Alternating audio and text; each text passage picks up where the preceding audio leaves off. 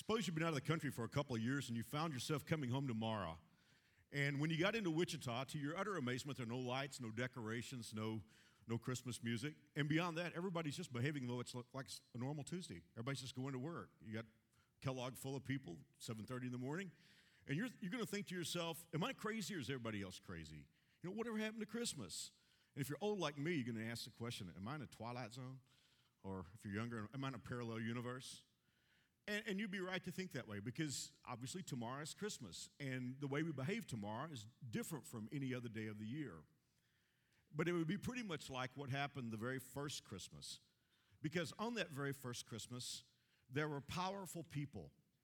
Maybe they were kings. We don't know if they were kings. Tradition says there were kings. There might have been 3 or there could have been 300. But what we do know is that they traveled halfway across the world to experience and to celebrate the birth of the greatest king in world history. And for years, they had studied ancient prophecies. They had consulted the signs. I mean, after all, they had Daniel's prophecy. They had actually had a timetable, and they had followed that timetable. And sure enough, right on schedule, there was a phenomenon in the heavens that moved. In our Bible, it says star, but really the Greek word just means a phenomenon in the skies. And that, of course, had been given to them by the prophet Daniel when he was exiled to Babylon. He had given them Numbers 24:17 that said there would be a star associated with the birth of the Messiah. So these powerful people, perhaps kings, traveled halfway across the world, maybe taking half a year in their journey, to search out and to celebrate the birth of the greatest king of history. Now, the star led them right to Israel, as they had been told it would. Now put yourself in their place, if you don't mind, for a few moments. You've traveled for months. You've traveled halfway across the world. You've interrupted everything that you have going on. And after all, you are very important. You could actually be the ruler of a country. And you're getting close to the city of Jerusalem because, after all, we just assume that if a king is going to be born, he's going to be born in the capital city. If you knew that the British were going to have a new king that would have been, greater than all the other kings before, you would just naturally go to London. You go to Buckingham Palace. And so these guys were on their way to Jerusalem thinking, you know what, when we get to Jerusalem, it's going to be crazy there. I mean, people are going to be out of their heads celebrating. This is going to be the greatest king in world history. We're probably not going to be able to get a room. We're probably going to have to stay somewhere out, 20, 30 miles outside of town. And they're just going to be crazy. They're going to be wired when we get there to Jerusalem. And yet, when they get into the city limits of Jerusalem, it would be pretty much like if you came home tomorrow and nothing was going on. There was an amazing sense of normalcy. There was no music, no dancing, no lights, no celebration. And I don't know if they just asked somebody in town or if they asked everybody in town. The construction of the language in Greek seems to indicate they just kept asking everybody. But perhaps they went to the city council and asked this question: where is he? Where is the one who has been born King of the Jews? We saw his star in the east, and we've come to worship him. Now, I grew up in church, and I'm guessing a few of you at least grew up in church. And when you hear that verse, and even if you didn't grow up in church, you've probably seen that verse in the Peanuts Christmas special. I mean, when we hear that, I don't know about you, but I sort of hear that in Christmas Eve tones. Where is he who was born King of the Jews? I don't think they asked the question that way. I think there is this sense of, what the heck is going on here? I mean, there's a sense of expectation. And I think they asked a question like this: where's he? Where is he? And have you ever known somebody so important you didn't even use their name, you just used the pronoun? He, where is she? And I think that's the way they asked the question: where is he? We saw a star. I mean, all the way over in Babylon. Surely you saw it here. We saw a star. And we've come to do what everybody should do. We've come to do our part. We've come to worship him. And they expected everybody to know, but instead nobody knew anything. Odd juxtaposition. Outsiders with information and insiders who were fogged by ignorance. Well, if that's strange, the response they got must have felt even stranger, because the Bible says that when the king, who was Herod, when he heard this, he was disturbed. The word means agitated, and all Jerusalem with him. So in other words, it wasn't just the king. Everybody in town was totally freaked out by these wise men coming asking the question, where is the one who has a legitimate right to rule? Last thing I want to do on glorious Christmas Eve is to spend time giving you a little bit of a history talk, but let me just give me a little latitude here. We should know at this point, when Jesus was born, was that there was a lot of tension in the air. There was a tenuous relationship. It was fragile. It was held together with a lot of concern. For one thing, Rome ruled the world. But Rome tried their best in a saccharine kind of way to be a benevolent dictatorship. And one of the things that they tried to do to make it a little easier for their conquered peoples is that sometime they would install a puppet king that was of the nationality of those people in the hopes the people would feel better about a king being from their own nation, even though Rome was really the one pulling the strings. And Rome had done that. Rome had installed a guy named Herod. But what you should know about Herod was that Herod was not the Romans were clumsy. They had no idea what they were doing. But really, Herod wasn't even completely Jewish. He was a descendant of Esau. He was an Idumean. But he had beers with Caesar, so after all, the Caesar said, hey, you know what? Let's put Herod in there. And then, of course, you have the people, and the people were unhappy with Rome in the first place, and they knew that Herod was a fake and a puppet. So it was a tenuous relationship. And the strange thing about it, when Jesus was born, Rome wasn't happy because they didn't want a puppet there in the first place. Herod wasn't happy. He is maybe the most insecure human being who ever lived. In fact, some of us are going to deal with some family insecurity over the next 24 hours, and we know the pain that insecurity can create in a family. But you don't know it to the extent that perhaps that Herod had insecurity. Some of you have heard that Herod slaughtered the innocents at the birth of Jesus, and that seems horrific, and we have a hard time imagining that. But what you should know is Herod was so afraid somebody was going to get his throne. I mean, by this time, he's elderly. He's probably very ill. He doesn't think he's going to live a lot longer. He's terrified somebody's going to get his throne. He killed 3 of his own sons. This morning you want to know, but the Greek word for pig, hus, is very close to the Greek word for son, huios. There's only one letter different. And there was a saying in the first century that it was safer to be Herod's hus, his pig, than his huios, his son. He had 3 of his sons killed, had his wife killed, had his mother-in-law killed, had his brother-in-law killed. He was always changing his will. So he wasn't a happy man. He wasn't happy with the situation. The people weren't happy for obvious reasons. You know, I'm in my 38th year of pastoring, and I've observed people for years, and I'm always amazed at how the people can continue on in a toxic relationship where everybody suffers and nobody's happy. But it's as if at least we're familiar with it. I mean, at least we know it. And what's that saying we have? It's the devil you do know versus the devil you don't know. And so that's kind of what was going on in the first century when Jesus was born. This is why all Jerusalem was agitated. Nobody was happy with the relationship, but at least it held together. And the last thing anybody needed was these guys coming halfway across the world, stirring the pot, asking the question, hey, where is the one who has a legitimate right to rule? I mean, they thought they were asking a perfectly innocuous question, but they didn't realize they had stepped on the ultimate tripwire of tripwires. Because it unsettled Rome, it unsettled Herod, it unsettled the people. Where is the one who has a legitimate right to reign? Well, maybe we ought to take a few moments and explore what I mean by a legitimate right to reign.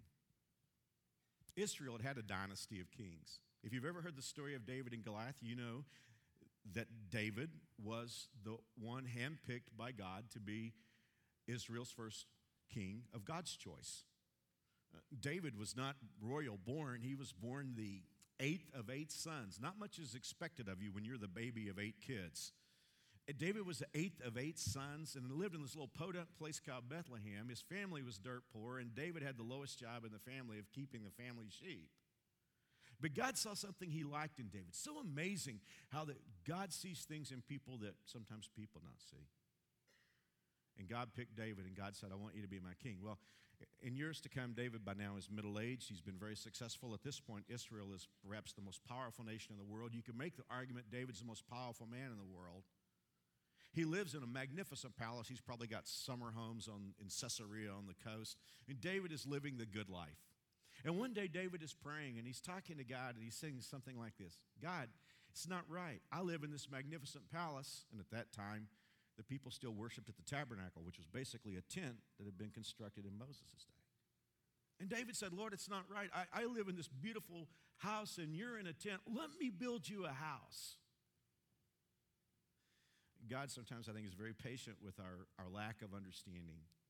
God said, David, I don't live in a house. I created the universe. I don't live in a house. But I tell you what, David, it's a good thank you for that, for the generosity in your heart. I don't want you to build me a house. I'm going to build you a house. But house in just a little different sense. House in the sense of dynasty. I want you to share with me a verse of God's promise to David in 2 Samuel 7:16.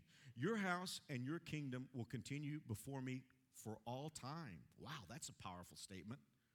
A lot of you guys and gals like to study history. You know that there's been no world power that's lasted over 1,000 years. Here in this grand experiment of America, Republican form of democracy, we're not even 300 years yet.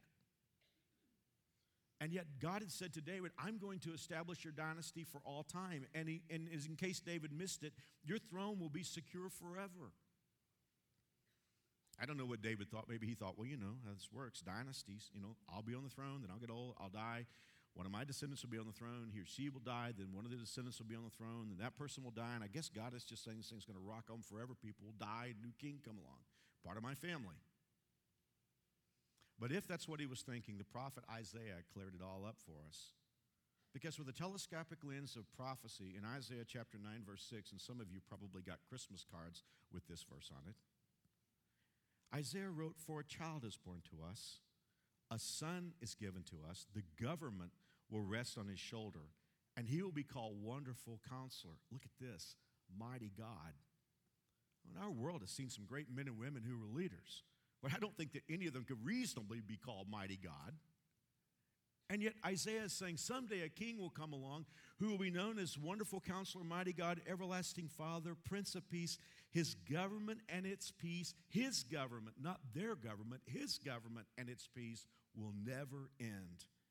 He will rule with fairness and justice from the throne of his ancestor David for all eternity. A special king whose kingdom would never end. Guys, this is who the wise men were looking for. I mean, kings were born all the time. They wouldn't go traipsing off halfway across the world, taking half a year of their lives to go after any ordinary king. They were going after the king we just read about. This is who they were looking for. But Israel hadn't had a legitimate king in 500 years. They'd gone through one captivity after another captivity, and now they had Herod and the Romans, and the last thing they did was these outsiders coming in asking this inflammable question. Because, and I think sometimes like Americans, people just didn't believe anymore. 500 years of difficult living is hard to get over. I just don't think people believed anymore. But in any event, it scared Herod enough that he called the religious experts and he said, hey, I know there's all these prophecies about this guy Messiah being born. Where was he supposed to be born exactly? And so the religious experts blew the dust off the scriptures and they said, well, we've read here, he's supposed to be born in Bethlehem in Judea. And that's right. Micah had written that 500 years before Jesus was born. You can read it. It's one of those books we rarely ever read, but it's Micah chapter 5, verse 2. And Micah said, yeah, Bethlehem. Now, I wasn't there, but I'm thinking Herod said, Bethlehem? Bethlehem? Are you kidding me? Bethlehem? I mean, no disrespect. That would be like saying he's going to be born in Clearwater or Mound Ridge. I mean, those are fine little communities. I mean, great communities, especially if you're from there. But they're just, small communities. And I mean, after all, here I lived in Jerusalem, and he's saying, Bethlehem? You got to be kidding me. But over in Bethlehem, something was happening. A young couple had just given birth to a baby. A nondescript carpenter married to a young girl, a peasant girl. In fact, for crying out loud, the baby had been born in a stable. And you know what we read about? In fact, here's what's interesting. The baby wasn't even supposed to be born in Bethlehem. This couple was from Nazareth. But in Luke chapter 2, verse 4, the Bible says, Joseph went up from the town of Nazareth in Galilee to Judea, to Bethlehem, the town of David, because he belonged to the house and lineage of David. Now, I can be a little skeptical and iconoclastic. And so if I'm listening to this talk, I'm sitting out there listening to this, and I'm saying, I can see where you're going, and I want to catch you before you get there. Because you Christians all say, or some Christians say, that Jesus was born of a virgin. But now you want to make the point that he has a right to rule forever because he's of the lineage of David. Mark, you can't have it both ways. Because if Joseph is his biological father, then he's not born of a virgin. If, on the other hand, Jesus was born of a virgin, I don't care if Joseph was a descendant of King David, he doesn't have a biological right to the throne. Well, that's going to back me into a corner. But let's set that aside for just a moment and at least make the point that Joseph was a descendant of King David. I mean, we've been in a series at New Spring called Family Tree, and for the last 5 weeks, we've been exploring interesting people who are in Jesus' family tree. We've discovered strange people in Jesus' family tree. Pagans, a couple of prostitutes. It's just an interesting thing when you start discovering who's in Jesus' family tree. But tonight, we're going to talk about Mary and Joseph for just a moment. So let's look at Joseph over here. And if you look at Joseph, you'll see that as the Bible says in Matthew chapter 1, Jacob was the father of Joseph. So there's Joseph's dad, Jacob. And then if you go back 10 verses before, you find David. It says Jesse was the father of King David. David was the father of Solomon. So there's King Solomon over there, David's son. And so if you track Joseph back generations, obviously you get to David. And I will make the point that Joseph was considered the legal father of Jesus because they were married. Joseph and Mary were married, so therefore he was not good enough. You say, Mark, that's too cute by half. Well, what you should know is that Matthew's family tree, by the way, have you ever tried to read the New Testament? If you're reading an old translation, you get all the begats and begats and begats, and you're wondering, why is this in the Bible? When I've got questions I would like God to answer, and if he wants to take up space, why doesn't he put the questions I want answered there? Well, those begats are there for a reason. And Dr. Luke also gives us a genealogy of Jesus. And it talks about Joseph. It says he was the son, Jesus was the son, so it was thought of Joseph, the son of Heli. Well, wait a minute. Isn't Jacob Joseph's father? Who's this guy Heli? And then we find David 8 verses later, Nathan, the son of David, the son of Jesse.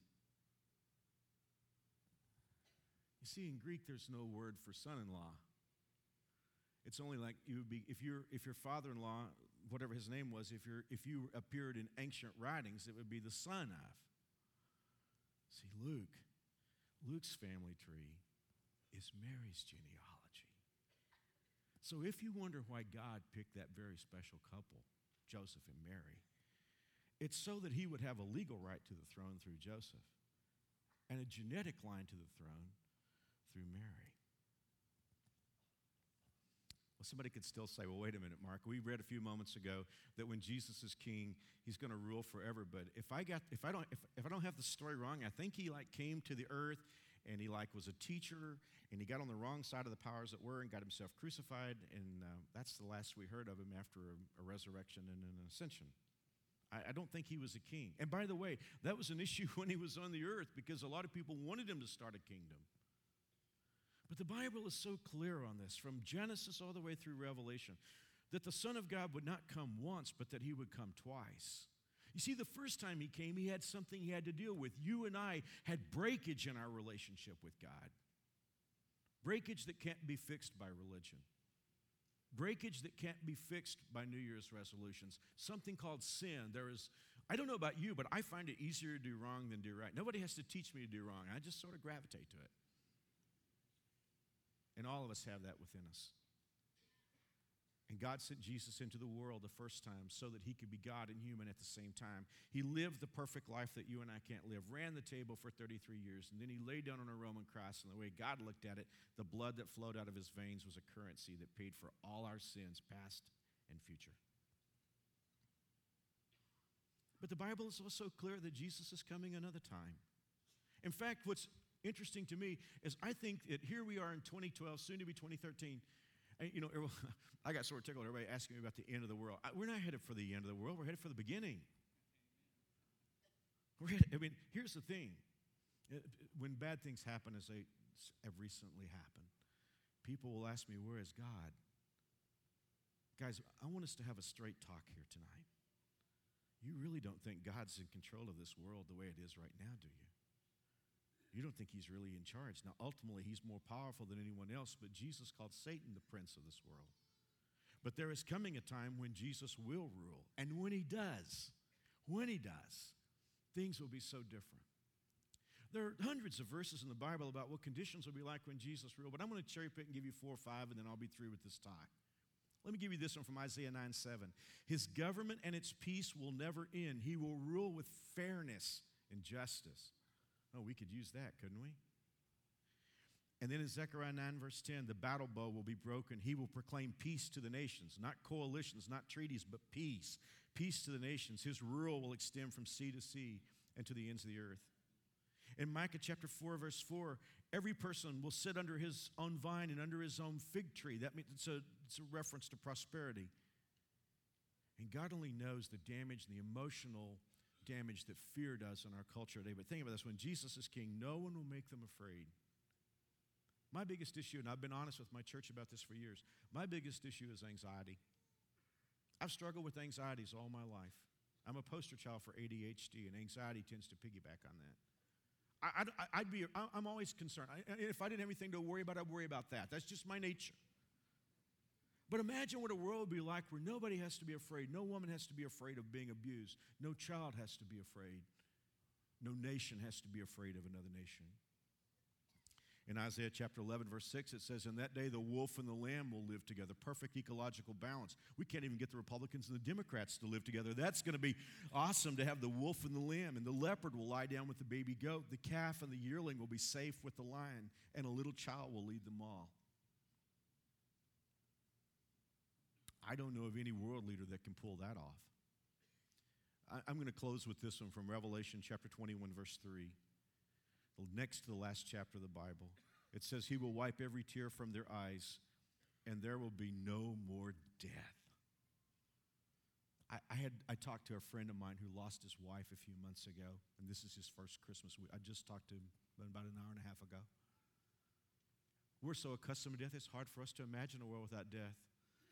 My wife and I went to Town West. I live in Andover, so I rarely ever go to Town West, but we were there this last week. And we're walking around, and I promise you, there's a shop in Town West Mall, and they sell cremation urns, and they have caskets on display out there at the mall. And I have an odd sense of humor, and my wife stopped me because I wanted to go over there and just walk around, and when someone came up to me, I just want to say, I'm just browsing, just looking around. Just looking for that perfect gift.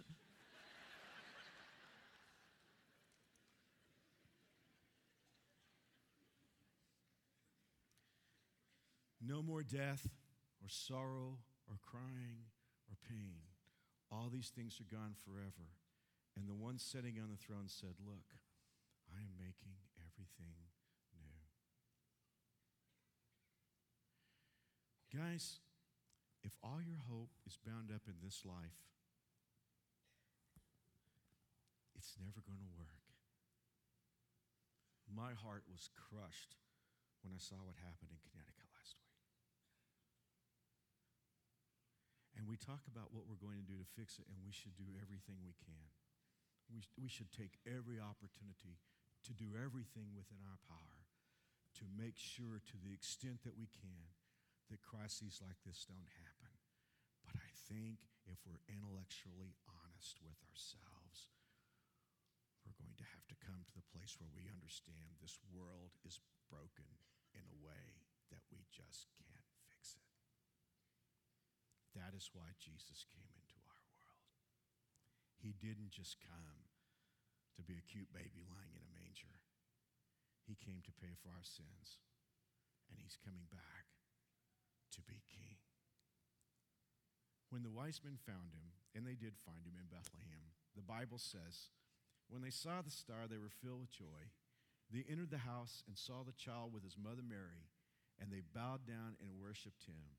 And they opened their treasure chests and presented him gifts, gold, frankincense, and myrrh. Now, I hope God kept that on video because I want to see it when I get to heaven. Because I just think this is the most interesting thing in the world. I don't know how many there were. There might have been 3, there might have been 300. And they may have been kings. I think they may have been. Who knows? But they walk into a house where there's a peasant couple with a little baby, and these extraordinary world leaders, can you see them as they go to the crib where Jesus is, and they get on their knees, and if they were kings, the last thing they would have done was to have taken off their crowns and laid them at the crib of a peasant baby in Bethlehem. What were they saying? If you'll allow me, I think this is what they were getting at. I think they were saying, you know what, we're not going to live to see you be king in this life. But we know that there's part of us that's going to live forever.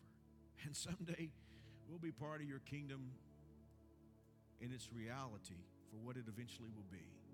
But we don't want to wait to that moment. We want you to be our king now. And guys, I don't know how long it will be before Jesus returns. I know that you and I are not going to live forever in this life, but the real you is never going to die. The part of you that's alert, that's cognitive, that's you, the part of you that's your personality, that part of you will never die. That is your soul and spirit. You only live in a body. You don't have a soul, you are a soul. You have a body. And that part of you, when you leave this life, goes right into the presence of God if Jesus is your king. Guys, I want to do something on this Christmas Eve. If you, like the wise men, would like to invite Jesus Christ into your life, and I'm not talking about religion, because religion is just man's flailing attempt to try to appease God. The story of the Bible is God's unconditional love for you and his desire to reach you. Jesus has paid the price for all your dysfunction and sin. And if you would receive a gift, listen, most of us are going to celebrate Christmas tomorrow morning. You know what? If you tried to receive a gift and you reached for your wallet to pay for it, you would insult the person that gave you the gift. There's only one way to receive a gift, and that's to reach out and accept it. And the Bible tells us that eternal life and a relationship with God is a gift. And if you'd be willing to invite Jesus in, he'll come into your life. I mean, what a wonderful time to receive him on Christmas Eve. If you would like to, I'm going to pray a prayer with you. These aren't magic words. What matters is what you mean. But if you would like to join me, I'll pray it slowly so you have a chance to think about it. You can opt out of the prayer at any moment that I pray something that you don't want to pray. But if you want to invite Jesus to come into your life, you can do that right now. Here we go. Dear God, I know I've done wrong, and I can't fix a broken world, but I believe you love me unconditionally. And I believe Jesus came into the world. I believe he died for my sins, and I believe he was resurrected. I receive Jesus as my King. Thank you for making me God's child. In Jesus' name, amen. Hey, I know you may have a million questions. You say, Mark, I just prayed, but I didn't hear angels or anything like that. I didn't either when I prayed. But here's the thing. I've got a gift I want to give you. It's got a DVD, a little book that I wrote that answers a lot of questions, and a coupon for a new Bible. When you came in, you got a Talk to Us card. I know we're so crowded, but there's a guest services out in the lobby there, and there's a little one back by the coffee shop. If you just prayed to receive Christ, would you just bring that back and say, I promise you, nobody has you stock. You just say, I prayed with Mark, and they'll give you this, and you can take it with you. I'll be back in just a few moments. Thank you, though. God bless you, and Merry Christmas.